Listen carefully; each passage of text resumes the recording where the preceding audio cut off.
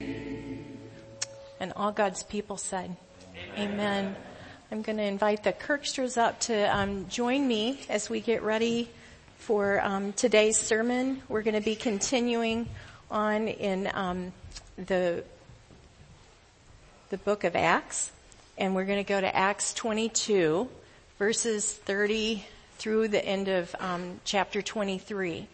And as they're going to read, but before they start to read our passage for us this morning, I want to pray for our hearing of the word. So would you join me in prayer?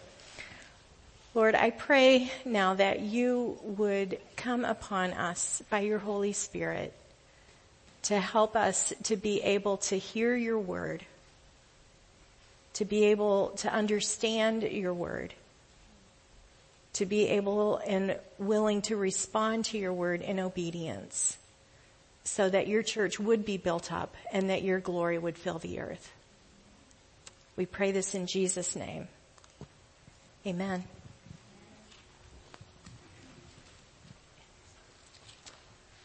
All right. The commander wanted to find out exactly why Paul was being accused by the Jews. So the next day he released him and ordered the chief priests and all the members of the Sanhedrin to assemble. Then he brought Paul and had him stand before them. Paul looked straight at the Sanhedrin and said, "My brothers, I have fulfilled my duty to God in all good conscience to this day." At this, the high priest Ananias ordered those standing near Paul to strike him on the mouth. Then Paul said to him, "God will strike you, you whitewashed wall. You sit there to judge me according to the law, yet you yourself violate the law by commanding that I be struck." Those who were standing near Paul said, "How dare you insult God's high priest?" Paul replied, "Brothers, I did not realize that he was the high priest, for it is written, 'Do not speak evil about the ruler of your people.'" Then Paul, knowing that some of them were Sadducees and the others Pharisees, called out in the Sanhedrin, "My brothers, I am a Pharisee, descended from Pharisees. I stand on the trial because of my hope of the resurrection of the dead."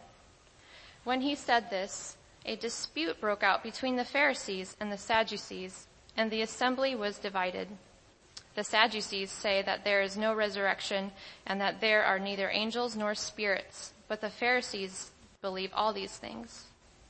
There was a great uproar, and some of the teachers of the law, who were Pharisees, stood up and argued vigorously. "We find nothing wrong with this man," they said. "What if a spirit or an angel has spoken to him?"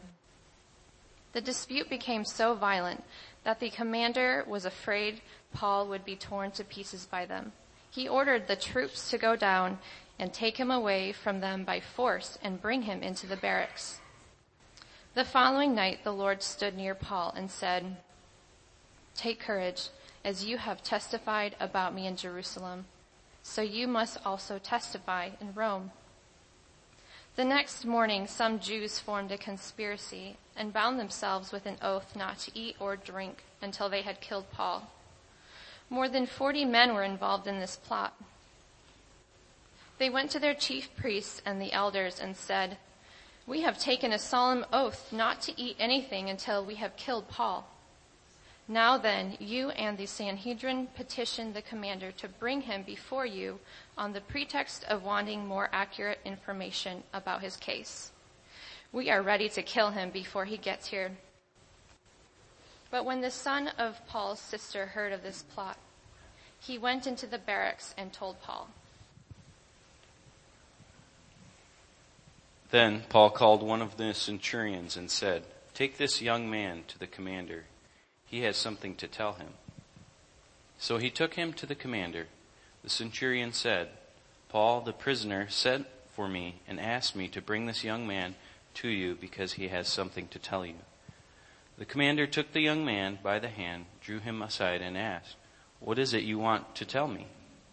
He said, "Some Jews have agreed to ask you to bring Paul before the Sanhedrin tomorrow on the pretext of wanting more accurate information about him. Don't give in to them, because more than 40 of them are waiting in ambush for him. They have taken an oath not to eat or drink until they have killed him. they are ready now, waiting for your consent to their request."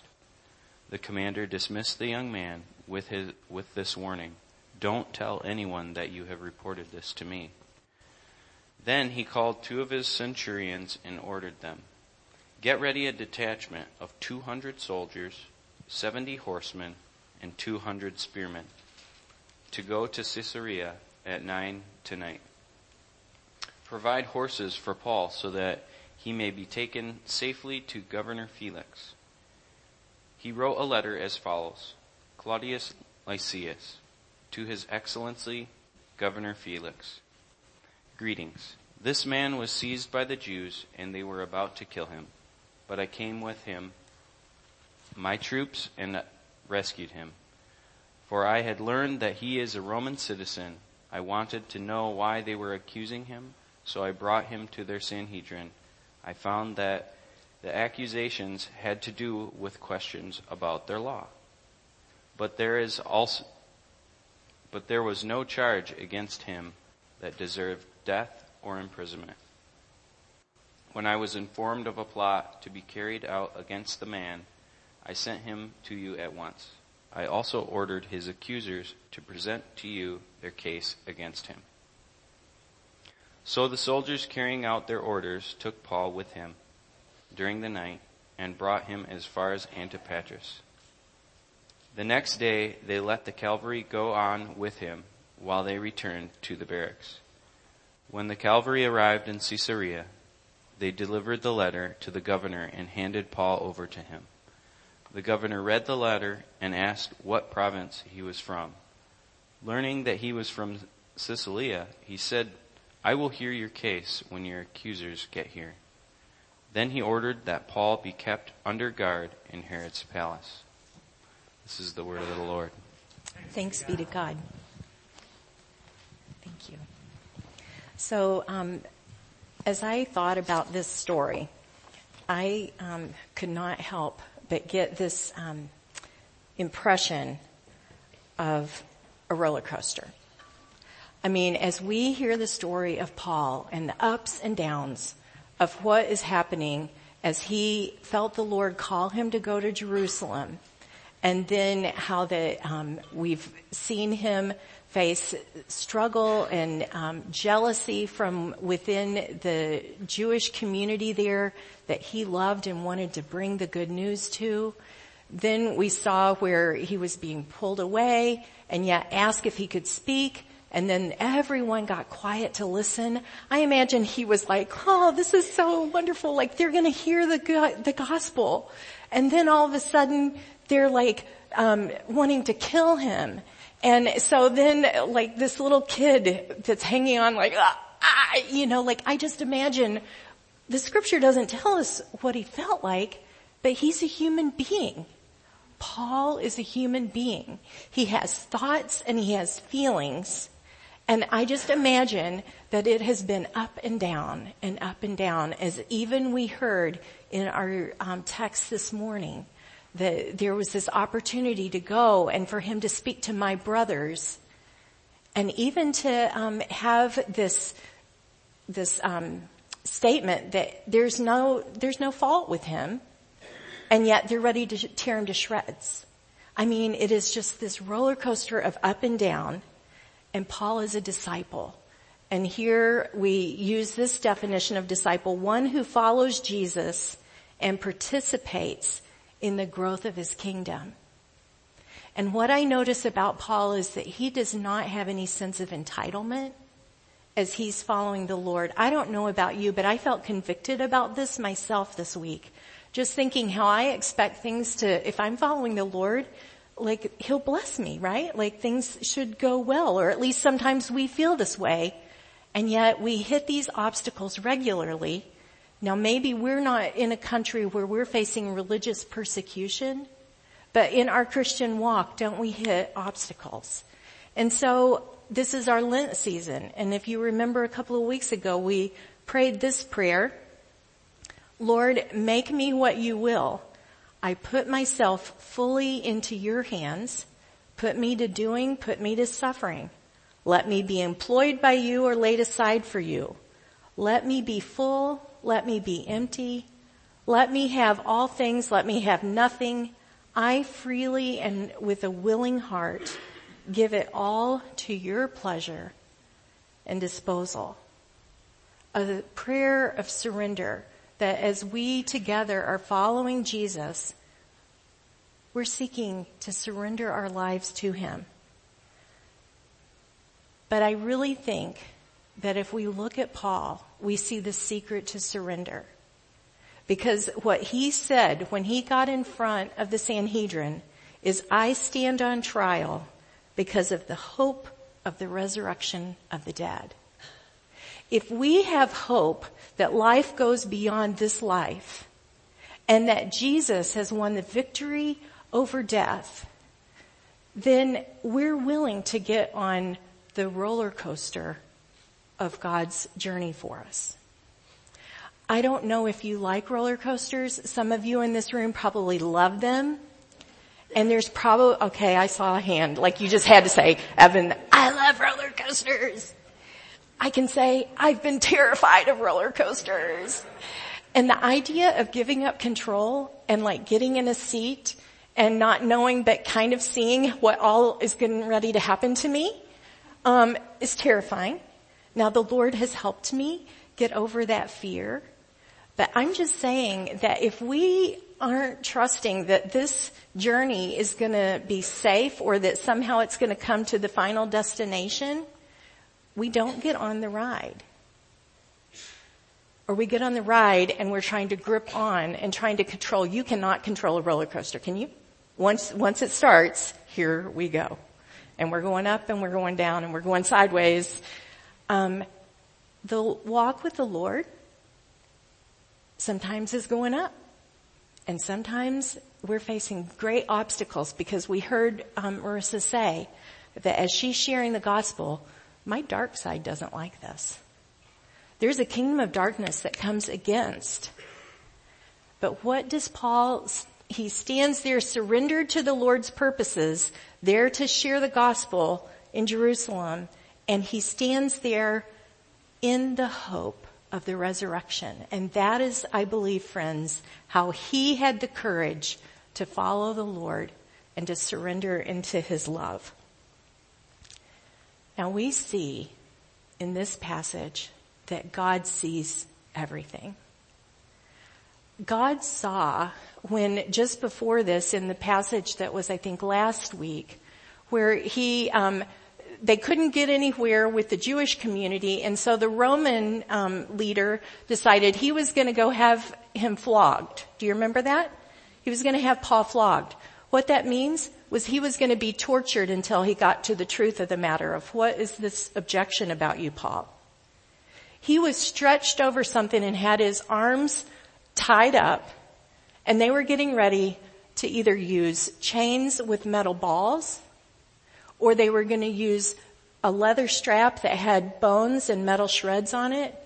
It could leave you not only terribly, terribly disfigured and painfully shred, but it could paralyze you, cut the nerves, and they used it even as a form of execution. And he's stretched out like that until the Holy Spirit gives him one question to ask, like, is this normal procedure for a Roman citizen? The Lord gave him a question. But Paul had gone through that trauma. Friends, that is trauma. When you are stretched out and you're ready to be tortured. He went through that trauma, and then he's gone through this trauma of being up in front of the Sanhedrin. And as I read about this passage, what I noticed was that if he said anything off, he was a goner. And he speaks, and then this leader of the Sanhedrin, the high priest, was actually such a corrupt man. He stole the food from the lower priests that were serving. He sent his slaves to go and steal their food. Like, he was a very, very dishonest, corrupt leader who actually was probably a former leader, and that's why the confusion about, is he the high priest or isn't he? But any word that Paul would say that would be off could mean his life would be over. And the Lord saw him, and he saw the pressure that he was under. And he saw the empowering work of his Holy Spirit through Paul, giving him wisdom, giving him favor. And the Lord comes near. The following night, the Lord stood near Paul. This left me in tears this week, thinking about God Almighty sees his children and he comes. Think about this. If somebody important wants to have an appointment with someone in this world, they call for them to come to them. Our God comes to his children. And he comes and he stands near Paul. What is it like when you're hurting and when you're sad and when you're alone and somebody comes and stands near you? It means the world to you. I'm not alone. I'm not alone. And the Lord loves his children so much that when he sees them hurting, he comes and stands near. He comes and he stands near. He comes and stands near to Paul, and he comes and he stands near to us. And I'm going to ask Jan to, actually, Jan, I think I'll just come and bring the microphone to you. That's a nice idea. Thank you. That's a nice idea. The Lord has come and stood near to you at a time where things were difficult. Why don't you just step out here? I think you could do the, yeah. Yeah. Our sister Jan has been facing a medical situation, so not a religious persecution, but something that's very challenging and difficult when you're a Christian, when you're a human being, and we face medical problems and a possible diagnosis of cancer.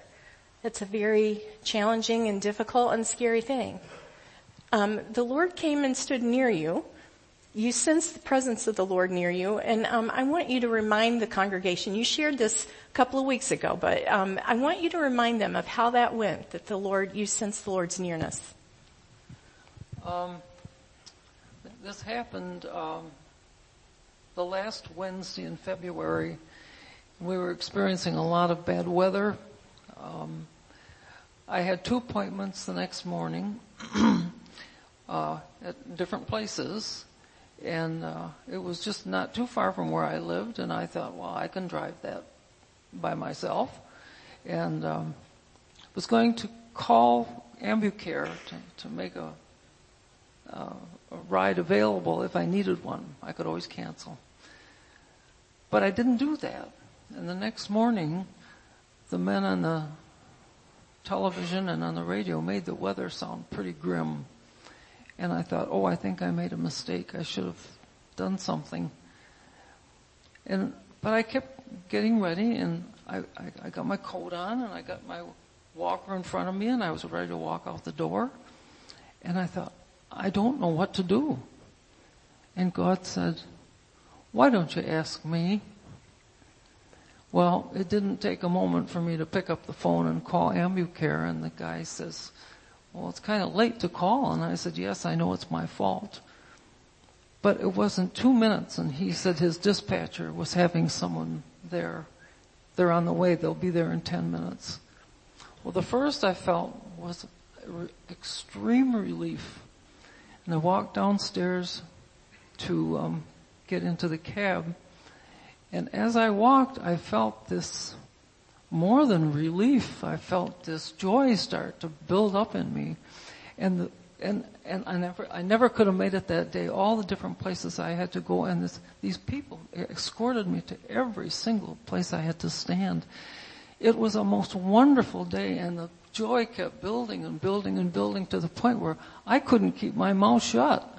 I'd see people and I'd say, do you know what happened? I let the Lord take my hand rather than doing it myself. The Lord gladly took my hand and led me, and it's been a beautiful, beautiful day. And since then, I've given testimony to the girl that was checking me out at the grocery store. I've some of the people who have helped me in the different hospitals that I was at. I just can't, you just can't keep your mouth shut.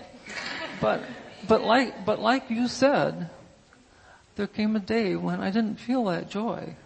And then you wonder, where did it go? And I want that back. And then all you have to do is tell your story again, and there it comes. Your joy is back again. So there are ups and downs, and I just praise God that He finally said to me, Jan, why don't you ask me? Because that's what we have to do. Thank you for sharing. Friends, she was so full of joy that when I talked to her a couple of days later, she said, I just keep thinking about that song, when Jesus came into my heart, when Jesus came into my heart. Floods of joy fill my soul as the sea billows roll. Since Jesus came into my heart, and she was overflowing. And yet, it hasn't been a couple of weeks since that time that we talked that there was such joy, and yet she hit another obstacle. Hit another challenge at the hospital. There was going to be a simulation and a bunch of appointments set up, and all of a sudden, her ride is all arranged for that day, and it was just a short appointment, and she had to have consecutive days of appointments. There are things that happen that try to steal our joy, obstacles, challenges all the time. And we know that when we're Christians, the Lord has a plan. He has people for Jan to share the gospel with, but she has to be willing, and she shared this with me yesterday. Pastor Gina, I've had pride. I've wanted to control everything, and I realize that I need to release the control, and maybe God wants me to go one day and then go another day, and I need to be willing to go where He's asking me to go and quit trying to control everything. The Lord comes near, and when the Lord comes near, remember, friends, that He's our sympathetic high priest who offered up prayers and petitions with fervent cries and tears to the one who could save him from death. This is Jesus praying to His Father with cries and tears, and He was heard because of His reverent submission. Jesus wasn't trying to control things. He was asking the Father to help Him be obedient, to talk about the kingdom and to live out the kingdom in front of all those that would need to see and hear. Jan has people that she needs to share the gospel with, and it's Jesus Himself. It's Jesus who came and stood near to Caroline when she was distraught, like, oh, my son, and who will share with him? And he needs a Damascus Road experience. There are these moments when Marissa is sharing the gospel, and all of a sudden she's hearing opposition, and it's like, how is this going to go? And it's Jesus who understands all the obstacles and challenges that we might face in this life. And He's the one who comes and stands near us. And He says this. He says, take courage. Your life journey might be making a detour that you weren't expecting. Some situation, as Paul stood, and there's this high priest that he says, you are a wall, a whitewashed wall. You are an obstacle that's just looking good. But you are an obstacle to God's kingdom right now.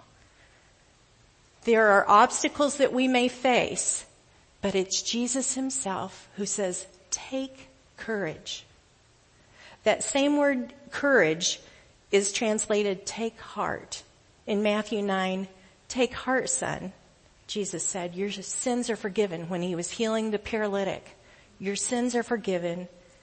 He said in John 16, take heart, I have overcome the world. In this world, you will have many troubles. You're going to have obstacles. You're going to have your journey all of a sudden take a right turn, or all of a sudden you thought you were going up and now it feels down. And He's saying, take heart. Who's the one who says take heart, take courage? The one who has forgiven. If you are a follower of Jesus, He's forgiven your sins. And He's saying, I have overcome the world. This is not the end of the journey. For us who believe, we have everlasting life. And He says this to us, take courage. So no matter what your situation, what you're facing, and I feel like some of you are facing changes, he's asking you to take steps of faith, get on the roller coaster of following his will through your life. And he would say to us today, to each of us, take courage. Why? Because he's able. And let me explain the end of the story a little bit to you. God is able to take Paul, who has 40 people swearing that they're not going to have one drop of water or one bite of food until they kill him. He has people ambushed. These are his brothers, his Jewish brothers, who are ready to ambush him. He's being held by the Roman leadership, and he finds out that there's a death threat against him. There's this ambush coming. He can't control anything. But what does he do? He remembers that the Lord had just stood near him and said, take courage, take heart. And he did whatever the Holy Spirit led him to do, which was to say to his nephew, go tell. And what does God do to deliver him? He gets 470 men. This was probably 3/4 of the guard for that city. They only did nighttime missions if it was an emergency. Can you imagine that God uses the Roman leaders to say, this is an emergency because this is a kingdom emergency? And he takes him out to go to Caesarea overnight and gets him away from the ambush. God saves Paul's life because there's a call on him to go to Rome now. And just as he had testified in Jerusalem, he's going to testify in Rome. And he has 470 Romans escort him safely to God's next destination where he's going to testify again. And the gospel's going to go forward. And so you have a call on your life. And you may feel like, I don't know how this is going to work out. I don't know where the money's going to come from. I don't understand this. I thought I was going to college for this, and all of a sudden I'm not in this field anymore. Oh, my life is over. No, it's not. God may have just redirected you over to the Caesarea because he wants to have you share the gospel there. Open your eyes to what God might be doing in your current situation or where he's got you. He had Caroline up at the Alpine Myers, right? He had Marissa out on the sidewalk. I don't know where he's going to have you this week, but he's going to have you somewhere. Now, we're talking about people that are trying to follow Jesus. We can make plenty of mistakes in our own life by our own sin and trying to be independent and trying to control our lives.